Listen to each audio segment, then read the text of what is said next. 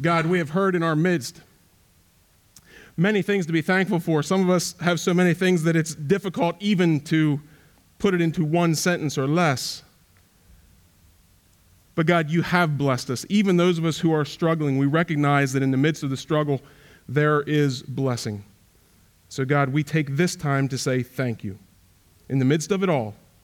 And even in light of the struggles that we know that we will face, Lord, we say thank you for being our God, for allowing us to be your children, and for providing so generously in so many different ways for so long. Lord, we love you, and we praise you, and we thank you. In Jesus' name, amen. Amen. Now, I'm not sure that this is a philosophical truth.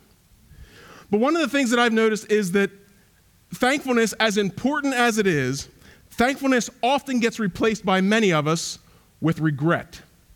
I don't know that regret is the opposite of being thankful. But as I think about my attitude, I recognize that regret is one of those things that can bump out thankfulness if I'm not careful. Because instead of being grateful for the things that have happened, I wish they had gone differently. Do any of you live with regrets? I mean, some of you might have big regrets. Some of you might have made some messes in your life. Some of you might have been through some struggles. You might have even caused some struggles, and they cause you to regret. You're not thankful for the things that you did. You regret them. Some of you just have little regrets, things that are more insignificant. Oh, I wish I wouldn't have said it that way.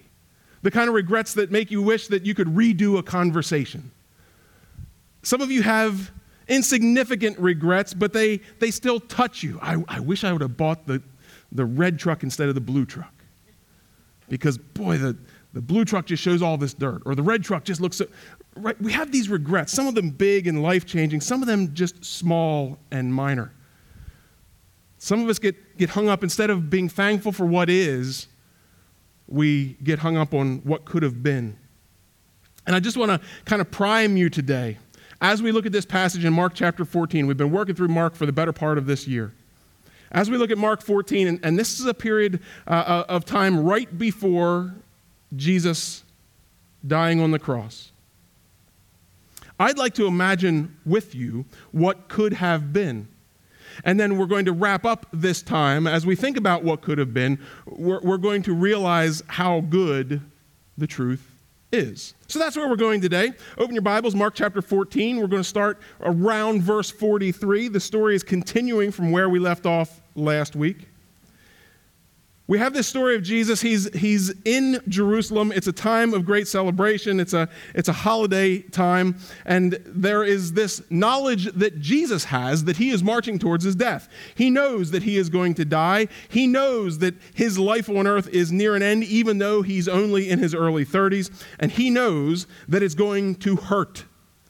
In fact, we pick up here in Mark 14, Jesus has been praying in the Garden of Gethsemane. He told all of his disciples that they're going to turn away from him. They all said, no, we're going to follow you to the very end. Peter said, especially me, I'm going to follow you to the very end. Jesus goes out to the garden. He prays. His friends fall asleep when they're supposed to be praying with him and watching over him. They fall asleep again even after he woke them up. These are his closest friends. And so it says in Mark 14, actually in verse 41, returning to them a third time, Jesus said, are you still sleeping and resting? Enough. The hour has come. Look, the Son of Man is delivered into the hands of sinners. Rise, let us go. Here comes my betrayer. This is Mark chapter 14, verses 41 and 42. This is Jesus being arrested. He's going to die on Friday. This is late in the night Thursday, early in the morning Friday. So he's within 24 hours of his death. He's been praying, and Judas has done his work. We see this in verse 43. Just as Jesus was speaking, Judas, one of the 12, so one of the 12 disciples, was supposed to be on the inner circle, knew as much about Jesus as anyone did, had seen as much of Jesus' work as anyone had.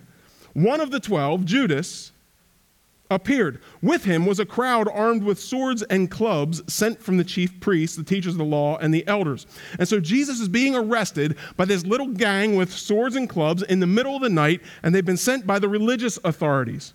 Now, Jesus was a Jew. right? Ethnically, and he had the bloodlines, and he had grown up going to temple. He knew, he had fulfilled, in fact, all of the Jewish law. But the chief priests and the teachers of the law and the elders wanted him arrested. They had been watching him now for a number of years. They hated him. They despised his work. There were a few who turned to faith in him, who believed and acknowledged that he was the Son of God, but many believed that he was a madman, taking away their power. So here comes Judas, and here comes this group of people that were sent to arrest Jesus. It says in verse 44, the betrayer, this is Judas, had arranged a signal with them. The one I kiss is the man. Arrest him and lead him away under guard. See, it's the middle of the night. Jesus might have been hard to recognize among all of his other disciples. They were also young Jewish men. It's also interesting to me that these guys who were out arresting didn't even really know what Jesus looked like, did they? But they're doing their job, sent by the chief priests, the teachers of the law, and the elders. Verse 45, going at once to Jesus, Judas said, Rabbi, and kissed him. The men seized Jesus and arrested him. Now, hold your thumb there at that little portion of the scripture. We're going to pick up a few verses later in just a minute. But I thought it was interesting. One of the fun things about studying Mark or any of the other Gospels is you can compare them. There are 4 Gospels, Matthew, Mark, Luke, and John. Matthew, Mark, and Luke are all very similar. They have some differences in style because 3 different men wrote them, but they tell a lot of the same stories, and they just kind of bring out different details. John has a whole different style about him, but it's really fun to read these 4 Gospels and figure out, okay, what are all the details? Because Mark is very brief. He's to the point. He keeps things moving. Matthew gives a little bit more detail. In Matthew's gospel, when Jesus is arrested, Jesus says this to the people around him. He says, do you think I cannot call on my Father, and he will at once put at my disposal more than 12 legions of angels? He's talking to these guys who are in this crowd coming to him with clubs and swords in the middle of the night. And in fact, he's talking to his own disciples, some of whom had drawn their little daggers and were getting ready for kind of a dust-up, a little bit of a fight here. Jesus says, do you think I cannot call on my Father, and he will at once put at my disposal more than 12 legions of angels? Today earlier, Steve read Jesus saying, I lay down my life for the sheep. I choose to do this. Here we see the depth of Jesus' choice. He has just been praying in the garden, Father, if it's possible, take this away from me. I don't want to have to go through this. But Father, your will be done, not mine. And now, finally, the arrest is happening just as Jesus said it would. Judas leading the group just as Jesus said he would. And now everybody coming out with swords and clubs. Jesus says, I could have 12 legions of angels at my command. A legion, that's a military term. It's interesting, if you do a little bit of work, you'll see that there were different ways that the word legion was used back in that day because there were different armies in different places.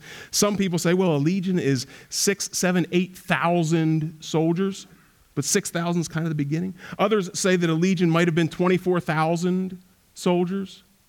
Either way, the picture that we're getting here is Jesus says, I can call on 12 of these legions full of angels. And so 12 legions, we're looking at somewhere between 72,000 and, if you do some quick math, 288,000 angels. Jesus says, guys, swords and clubs in a garden in the middle of the night, disciples, you're going to hold them off? He says, I don't need you. Peter, put your sword away. This little dagger you bring, I could call out 12 legions of angels if I needed them.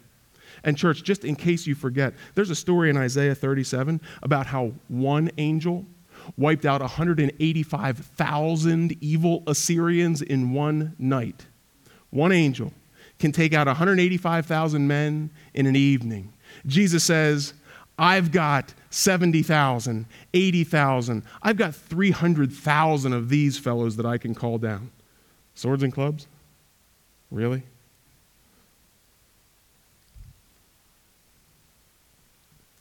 In this story here that Mark is telling, this true story, this account of what really happened, it's interesting. Mark keeps things going, keeps things right to the point, but this detail just blew me away, and I got to thinking, maybe you've wondered this. If Jesus could have done that, I wonder if it was difficult for him to not do that. Because I have things in my life that I wish I could have done differently, but I didn't have the power to do it. I didn't have the wisdom. I didn't have the foresight. I didn't have the knowledge. Oh, I just wish I would have made that choice instead of the one I made, but I did the best I could. I wish I would have bought that instead of that, because this thing ended up being a lemon, but I didn't know that. I wish I would have just invested a couple $100 there because it'd be worth a couple $1 million now. But you don't know that in the moment, right? Jesus knew what was going to unfold. Jesus knew what was coming. Jesus knew what his Father's will was, and he was absolutely yielded to it. But Jesus had so much power at his hands. He could have done everything, and it got me wondering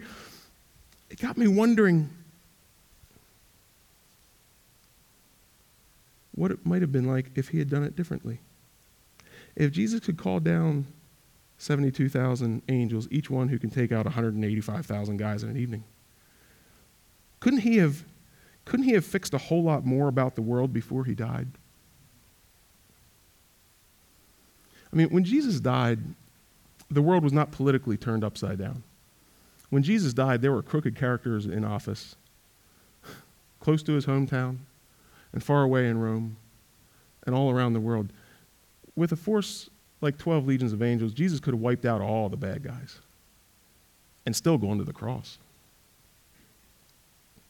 I got wondering about that. What would it have been like if Jesus would have answered some of the calls that the Jewish people had to, okay, Messiah, well, let's restore the kingdom back to Israel. Let's make things right geopolitically here. I mean, have any of you ever wished that you could kind of call on 72,000 angels to fix some of the problems in your world?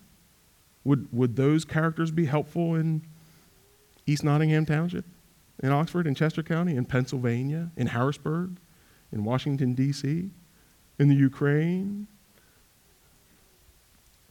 What if we had that kind of power? Wouldn't it have been something? I mean, here is Jesus, and what we see is he lets these jokers arrest him. These guys with swords and clubs, they don't even know who he is. He has to be kissed by Judas.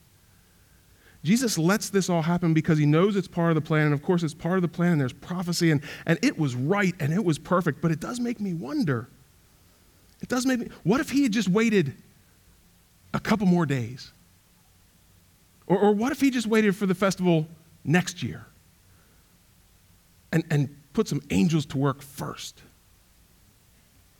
Does your mind ever go to those kind of places? Instead of being thankful about what actually happened, you start to have regrets or wonder what could have been? Oh, boy. It can make for some interesting conversations, but it's a frustrating way to live life. Jesus had all of this power. Well, let's look what happened. Verse 53.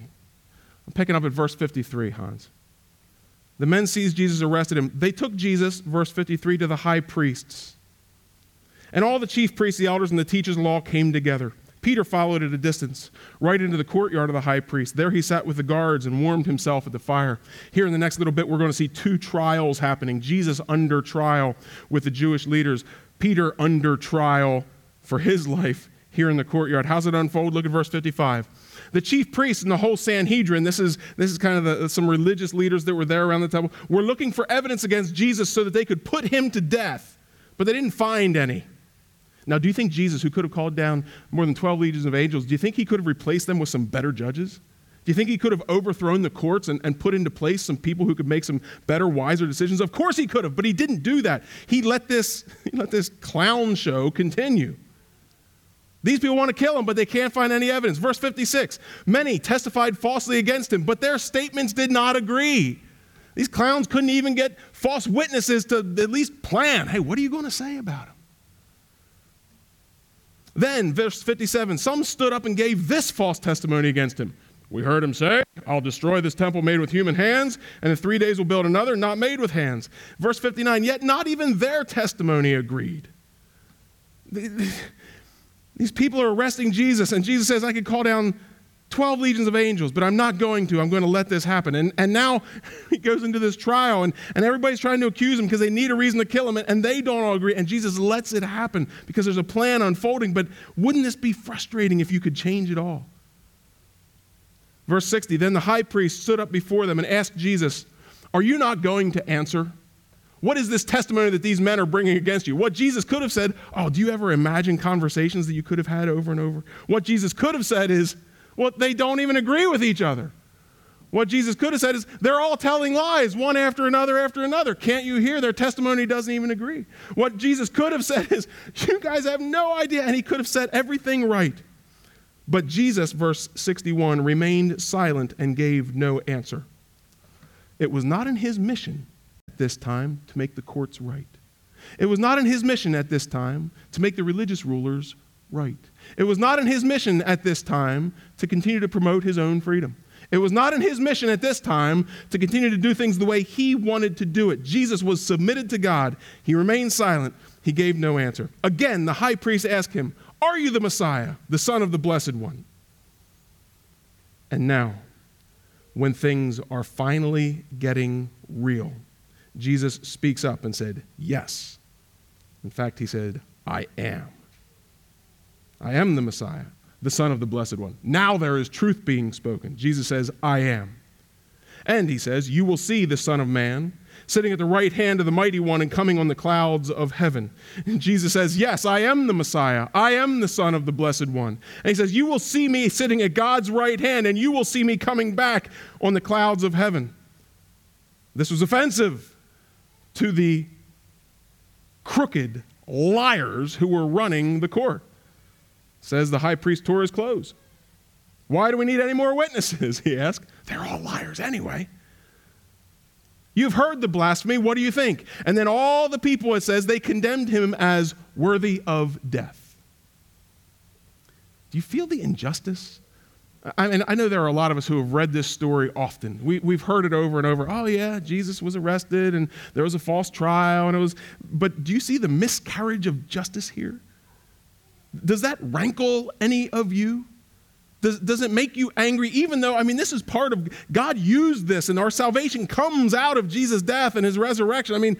Good things happened as a result, but yet, there's a human part of me that says, couldn't there have been a better way? All of this craziness over and over and over. They all condemned him as worthy of death. Verse 65, then some, and these are the religious leaders, okay? In court, after this sham of a trial, what did they do? They began to spit at him. They blindfolded him, struck him with their fists and said, prophesy.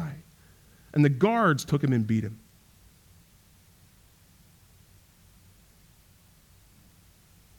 This is the trial of Jesus, and it's ridiculous. But Jesus goes along with it, and he lets it happen because it's leading to something that is going to change lives forever. Now, there was another trial that was happening. In verse 66, it says that while Peter was below in the courtyard, Peter, that one who said that he would stay with Jesus till the end, Peter, that one who said, even though everybody else will fall away, I would die for you, Jesus. Peter goes through his own kind of a trial. It says one of the servant girls of the high priest came by. Peter was just out hanging around by the fire trying to get warm. There were a lot of guards there. And when she saw Peter warming himself, perhaps she could see his face now because he was close to the fire. She looked closely at him. You also were with that Nazarene Jesus, she said. What happened? Remember Jesus, when he was told who he was, he said, yes, I am. Here's Peter. It says, Peter denied it. I don't know or understand what you're talking about, he said. And then he went out into the entranceway. When the servant girl saw him there, she said again to those standing around, this fellow is one of them. And again, he denied it. No. After a little while, those standing near said to Peter, surely you are one of them, for you are a Galilean. Galilean, that's a guy from a different town. It's like, well, of course you're from that area. I hear your accent. I hear the way that you say water. You came from Galilee, didn't you? But even with that truth spoken, it says in verse 71 that Peter began to call down curses. And he swore to them, I don't know this man you're talking about. And immediately the rooster crowed the second time. Peter remembered the word Jesus had spoken to him. Before the rooster crows twice, you will disown me 3 times. And Peter broke down and wept.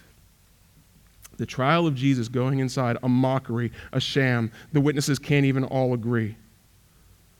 But Jesus sticks with the truth. He says, yes, I am the Son of God, and I'm going to change everything in its time. Peter goes through his trial, and he folds. Over and over again, he folds. Even calls down curses. Guys, he's there swearing that he is not associated with Jesus. In the midst of all of this story, it just seems like everything's mixed up, doesn't it? There are these two trials. They say Jesus is worthy of death when he's actually the Messiah.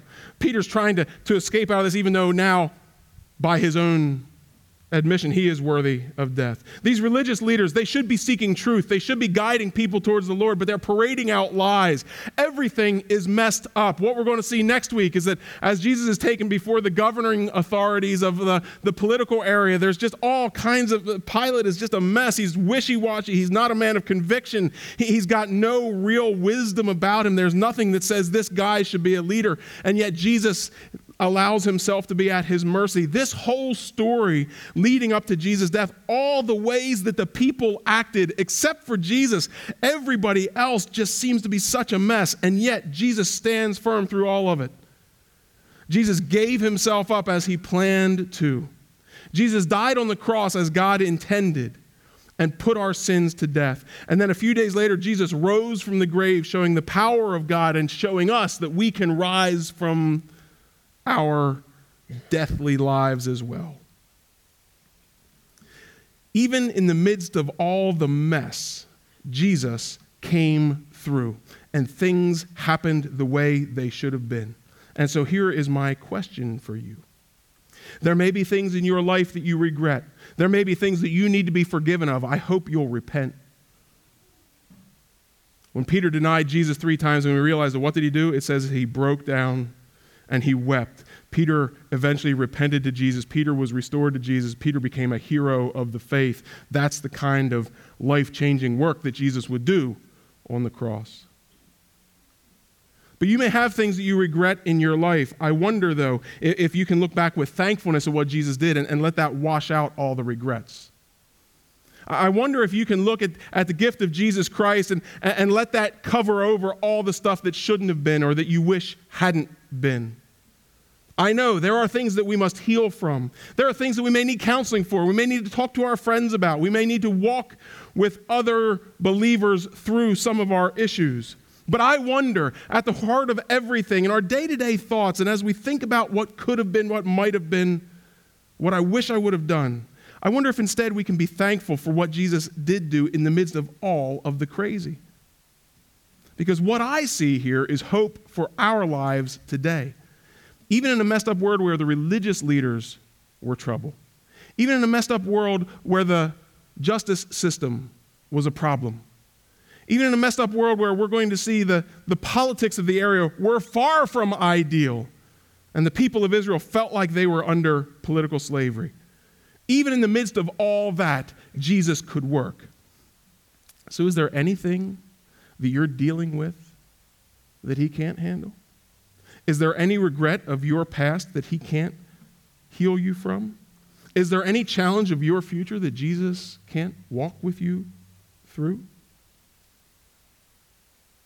I guess for me, I'm trying to not think so much about what could have been, but I'm trying to be thankful for what is.